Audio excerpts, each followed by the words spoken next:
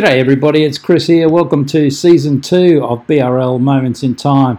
We're just going to do a few promos this week, getting ready for our kickoff to launch Season 2 on January the 10th. So just over these next 5 days, you'll get a little taste of some of the stories that are coming out. We won't give away everything during these promos, but it'll just get you into the mood of where we're going for 1908 through to 1917. Hope you enjoy it. Doug MacLean was one of the first 3 players expelled from the Union for playing in the Sydney Test match. He's an interesting character whose legacy straddled both rugby codes. He was an outstanding athlete and excelled at a number of sports. He was especially proficient as a sprinter. Once at the Gabba, he took on world champion sprinters Arthur Postle and Blue Streak McDonald, and he won. This kid had some serious speed, and it was eventually recognised, and he was selected to play for Queensland in an interstate rugby clash in 1900. He played tests for the Wallabies in 1904 and 1905, and when touring New Zealand with the Wallabies, he was the tour's top try scorer, scoring 5 of the 9 tries scored on tour. He was courting the daughter of legendary athlete German-born Jack Winicky. Jack was a hulking man of almost 2 metres in height and about 110 kilograms.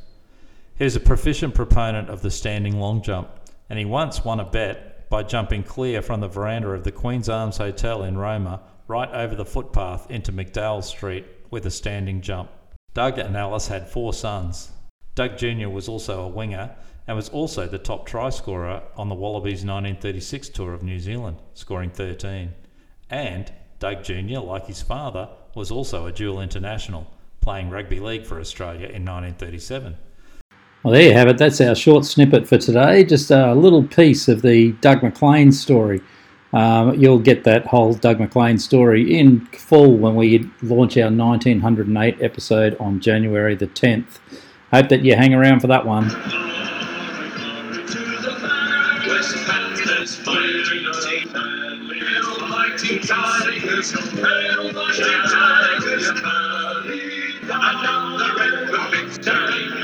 Cheer for no second this year.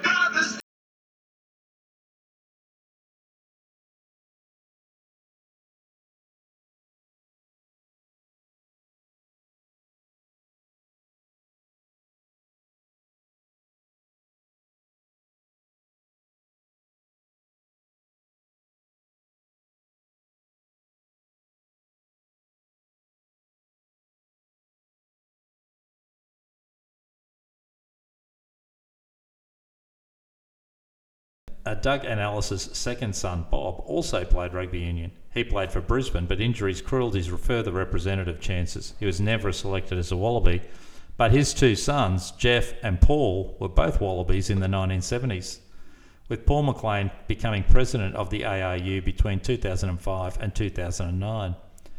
And to continue a family tradition, on the 1972 tour of New Zealand, Doug MacLean's grandson, Wallaby winger Jeff MacLean, scored 9 tries, which was the most tries while on that 1972 New Zealand tour.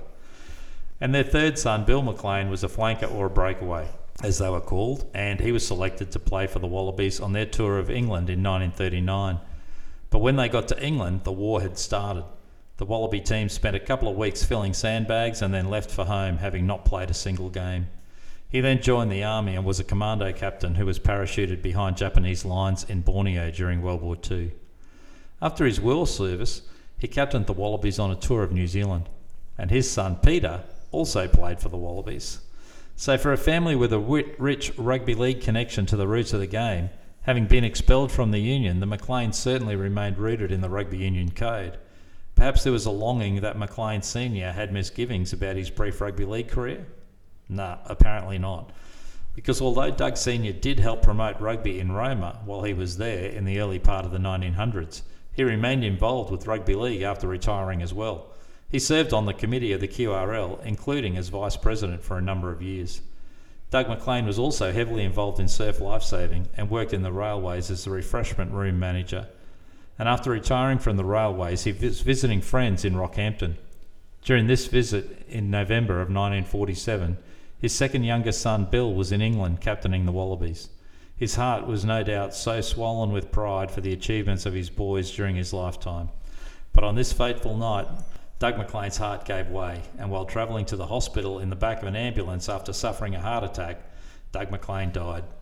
He'd had a good life and spent much of it in pursuit of sporting dreams for himself and his family, helping out rugby league along the way. While the McLean family remained entrenched in the rugby union game, it illustrates how closely linked those two codes were at the time. There was a bit of divide between the administrations of both codes, but the players just liked playing footy.